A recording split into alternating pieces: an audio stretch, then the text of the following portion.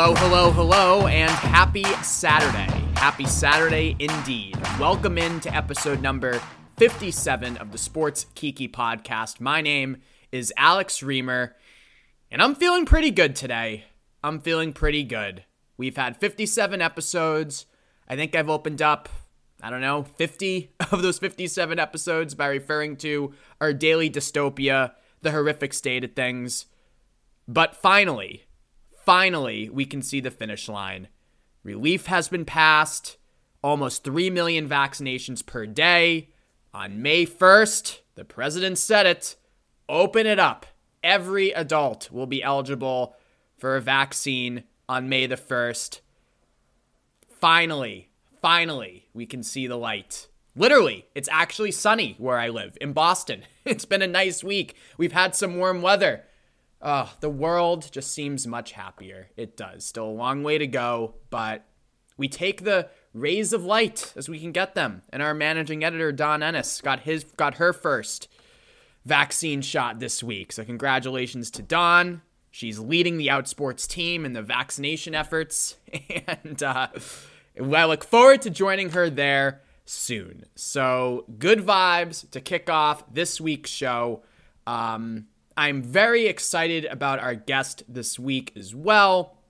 One of the top stories in not just our world of LGBTQ sports, but I think all sports over the last several weeks have been the proliferation of anti-trans legislation that we're seeing in 20 states across the country. Many of this legislation aimed towards curbing trans athlete participation.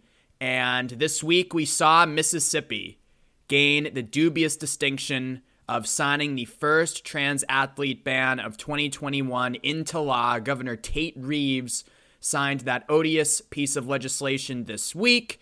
Never mind the fact that a pandemic is still going on. Never mind the fact that there's been no running water in Jackson, Mississippi, the state capital, for about 4 weeks now since their winter storms last month. Never mind all of that. Never mind the pressing matters that we actually elect our officials to take care of.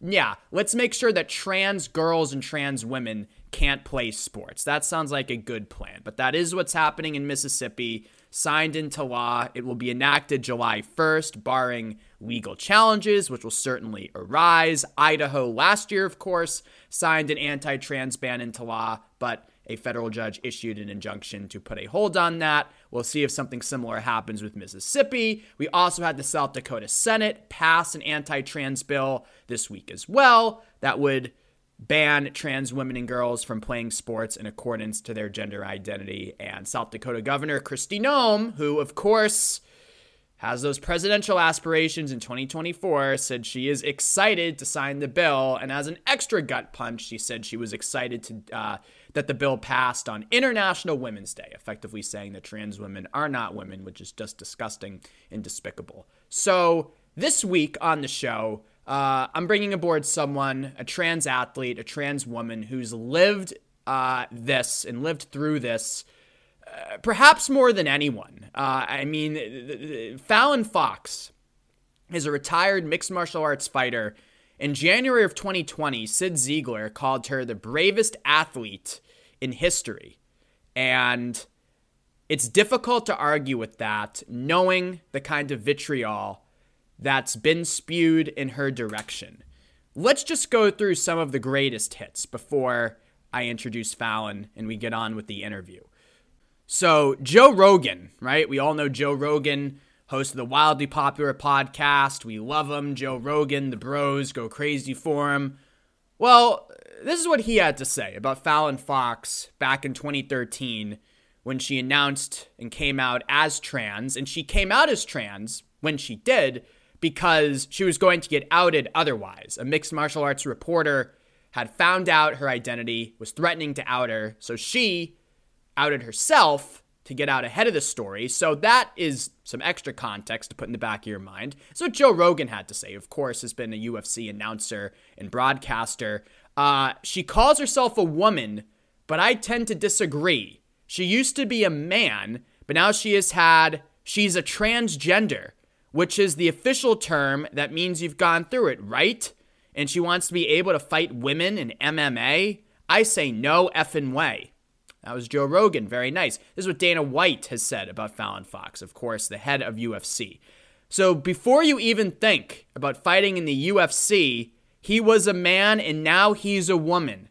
He's fighting girls who have losing records. Before you get too crazy about him being in the UFC, he's so freaking far from being in the UFC that it's not even funny. Just a despicable quote from Dana White, from misgendering Fallon to the insults. Disgusting. And that trickled down to the fighters. Ashley Evans Smith defeated Fallon Fox in a match. Fox's only loss as a professional. She was 5-1 in her career. This is what Ashley Evans Smith said after, again, she beat Fallon Fox in the ring. I don't feel like Fallon should... I don't... Oh, here we go. I don't feel like Fallon should fight dudes, she said. I don't feel like she should fight women.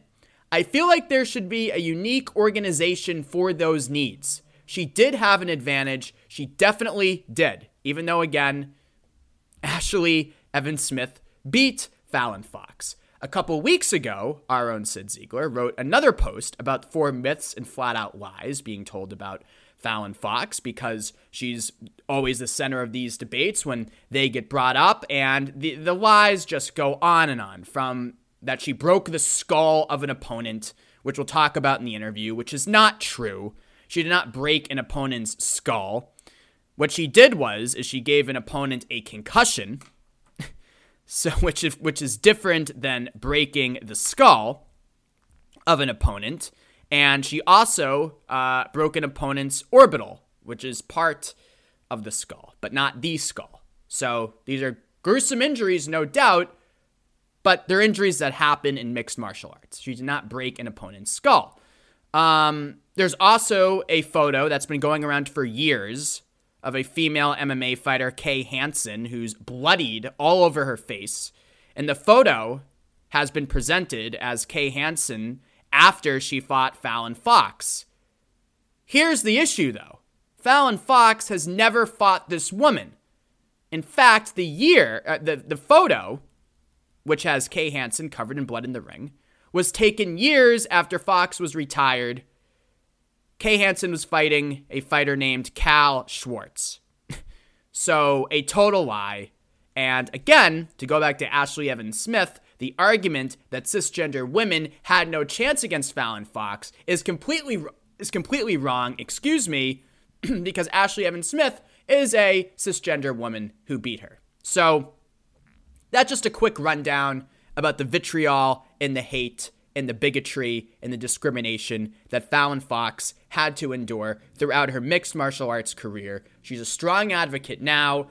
She did retire from the ring in 2015 due to injuries, but she remains a visible presence on social media and across other media channels pushing for trans inclusion. So Fallon Fox is coming up on the show to talk about her MMA career, her relationship with the sport now, her take on the fight for inclusion, and so much more. This is a good one. It's the Sports Kiki. Thank you as always for listening. And welcome back to the Sports Kiki podcast. As I mentioned in the opening, I've never been in any sort of fight ever in my life. So talking to someone who used to do it for a career is certainly something different for me. Fallon Fox is a retired MMA fighter. She came out as transgender in 2013, becoming the first openly trans athlete in MMA. She lost only one match in her MMA career, and she is now on the Sports Kiki podcast. Fallon, thank you for the time. How are you? I'm doing good, August. Good to be here. Good to be talking to you. It's great to talk with you. I've been reading about you for so many years. Let's just start here. Were you interested in mixed martial arts and combat sports growing up, or did you become interested later in life? Oh, let's see here. I mean, of course, like as everyone, as many people did, I grew up watching UFC, the first UFC, got interested in it back then. And then later on started watching female MMA and thought that was, pretty awesome and got interested in it that way. So. Yeah. And so female, because while you were transitioning growing up, I was reading that you wore dress. Women's MMA, yeah. Right. I hate it when they say female MMA. Yeah. So female mixed martial arts, because I love it because it goes against so many of the gender norms, right? That we have the norms that, masculine, big and tough, feminine, no. But I love that. I love how female mixed martial arts really kind of goes against all of that. Right, you're right, for sure. Yeah. And what is your mindset when you stepped into the ring? Because as I mentioned, I've never really laid a hand on anybody, so I can't even imagine the mindset of a fighter. My mindset. Let's see, my mindset here. Oh, I mean, where to begin? I mean, let's see. Before a fight, I'm always like really, really nervous, and I get like jelly legs, like stepping into the ring. That's just like, I think like every fighter who goes into the ring like has a little bit of like anxiety and fear, like stepping into the cage. I mean, you're actually going to step in there and somebody's going to try and take your head off or choke you out in some way. It's a threat to your health. Yeah. So but in preparation for it, training, I really don't think about that much. I'm focused on it in the gym and getting prepared for a fight. And, it was always a good pleasure to be training with other women MMA fighters and other fighters, learning skills and stuff like that. Yeah. But that mentality of wanting to get in the ring and knowing you potentially could get beaten up, like why does that interest you? Why did that interest you? Why does it interest me? That's Yes. a good question. That's a good philosophical question. Why Yes. does that interest anyone? I don't know. I wish I could. If I could answer that question, I think I'd be like, I don't know, a billionaire or something, maybe. But you like doing it, obviously. Oh, of course. I love doing it. Yeah. Why? Why? Why? Because I was inspired by other women athletes to do this, because, it's fun, because it kept me in shape, because, it's a thrill, because, it's like, I suppose it's something like how a skydiver feels when they jump out of a mountain or off an airplane or something, or a mountain climber or something like that. It's a real adrenaline rush, number one. And plus, being a professional MMA fighter, you get to be known as, one of the best at that craft. So, it's pretty fulfilling to do that and be that. Yeah. And how do you feel about the MMA community today? How do I feel about the MMA community today? Let's see here. I think MMA has increasingly grown more right-wing, I guess, more conservative, Mm-hmm. Over the years. And I suspect that has to do a lot with the UFC and the way it's promoted by Dana White, the way that he talks about his fighters, women fighters, the way that he treats his athletes. He doesn't pay them well, and won't let them unionize and stuff like that. It's all embedded in the culture, and this hyper masculinized culture of the UFC right now, and the fan base kind of like just draws on that, I think. Yeah. So I mean, I've been wondering for years, reading your story and the vitriol that's been spewed against you and the lies, and why did you still compete, and why do you still love fighting given all the shit you've had to deal with?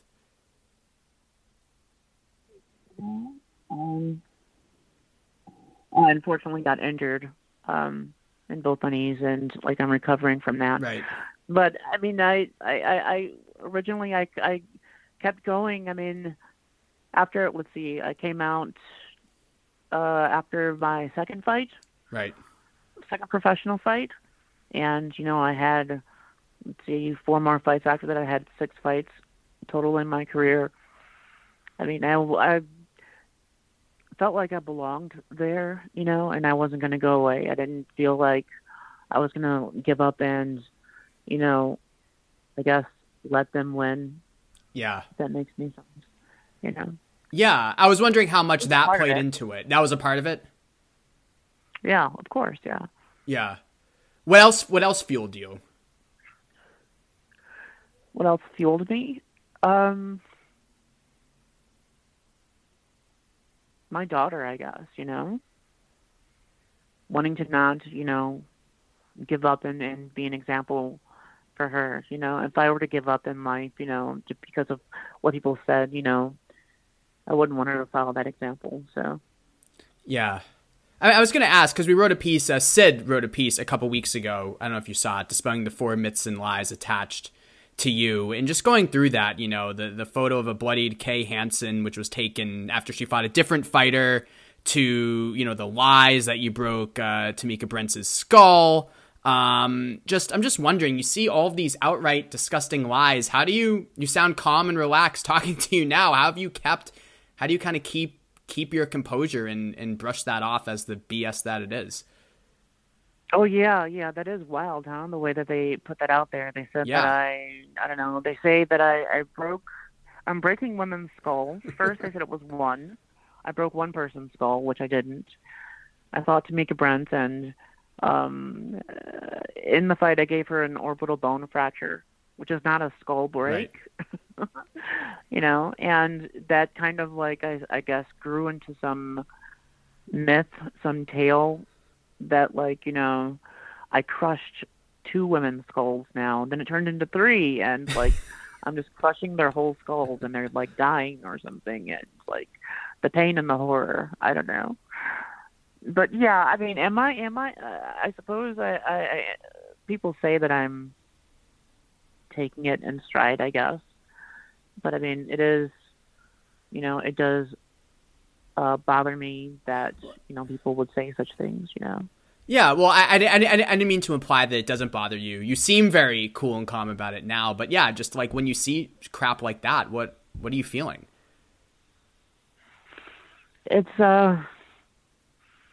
frustration mostly. Like, it's like after all this time has gone, and people haven't realized, that, trans women don't have advantages, in the sport. And I don't know. And just the hatred that, of course, you can sense coming from a lot of people, what people are saying in a post. It disgusts me, actually. So. Yeah. And I notice you're very active on Twitter now, and obviously this is quite a pivotal time with all the assaults we're seeing across the country on trans inclusion in sports. How do you plan to use your platform now to fight for inclusion? Oh, I plan to fight for it as much as I can. I mean, I'm planning on doing some speaking engagements and some panel discussions on the topic of transgender people in sports. So, I mean, doing some of that and supporting other LGBT athletes. There are a lot of LGBT athletes that I come into contact with. They visit my website or they visit my social media, and helping, I guess, inspire them to go on in their sport. So, yeah. And where do you think the genesis of all these hatred and these lies, where do you think it could possibly come from? The genesis of all the hatred and the lies, where could it possibly come from? Misogyny. Yeah. I think.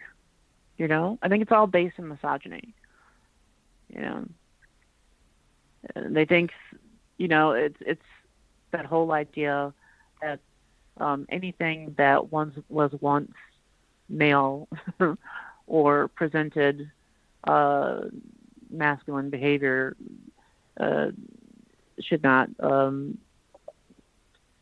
exhibit like female behavior or be female or whatever. It's just like, that type of thing. So yeah, I think all this strict, which is why, again, I go back to the point that I love the whole concept though of female mixed martial arts, because it goes against a lot of those norms that people point out, but it's yeah, I guess. And what is one thing too, as a trans athlete, that you would like people to know about what trans athletes are going through, and what's and yeah, like what's one part of the debate that you just like scream in agony whenever you hear it said? Scream in agony, or maybe you don't, but. Which I do like often. I'm sure when I'm seeing all these things float by me online and everything like that. The idea that we take all competitions, that we win all competitions, this idea that we're winning everything, which is completely bogus. I'm completely tired of this idea. I mean, take me for an example. Like, I'm the only professional athlete, transgender athlete that's out there in the United States. I mean, there's one other one that's in another country. I think she's from France or something like that, a soccer player. But I mean, why are there no other professional transgender athletes? You know, you would think that, like, if that were the case, there would be like a lot of us around, you know, or trying to, or you would think that I would have smashed everyone in my competitions, which I didn't. I lost a tournament, you know, a tournament that I was in. So it's just this idea that we're taking everything, that we're taking everything from women, which we are women. Right. We can't take anything from ourselves, I guess, you know. So right. I don't know. Yeah. Yeah. Those things like that, you know. Yeah, I totally agree. And what's been crazy about what you were going through is, so, like, you know, you're fighting, you know, I go back to what happened with Ashley Evans Smith, and I know you wrote a rebuttal to her that we published a few years ago. Like, this is someone who beat you. You know, she knocked you out, and then she's saying that you hit too hard. I mean, the point of, you know, correct me if I'm wrong, Fallon, I'm not an expert, but the point of mixed martial arts is to hit hard, right?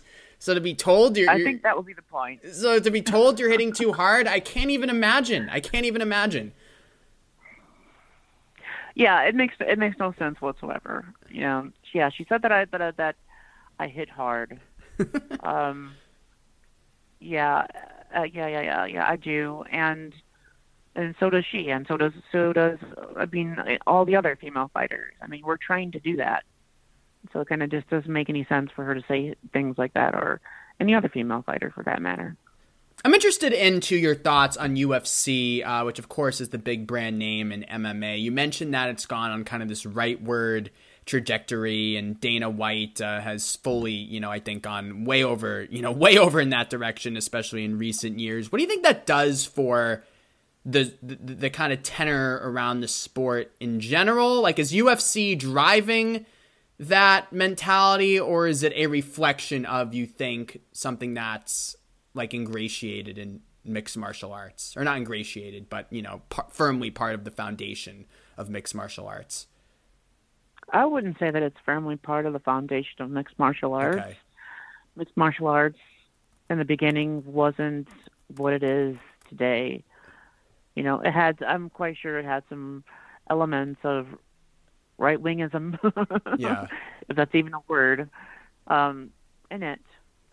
But it wasn't, the fighters weren't talking to each other or about each other or saying the things that they were saying back then as they are now, as far as I remember. I mean, or allowed to just be as, like, brazen as they are, you know, I don't know.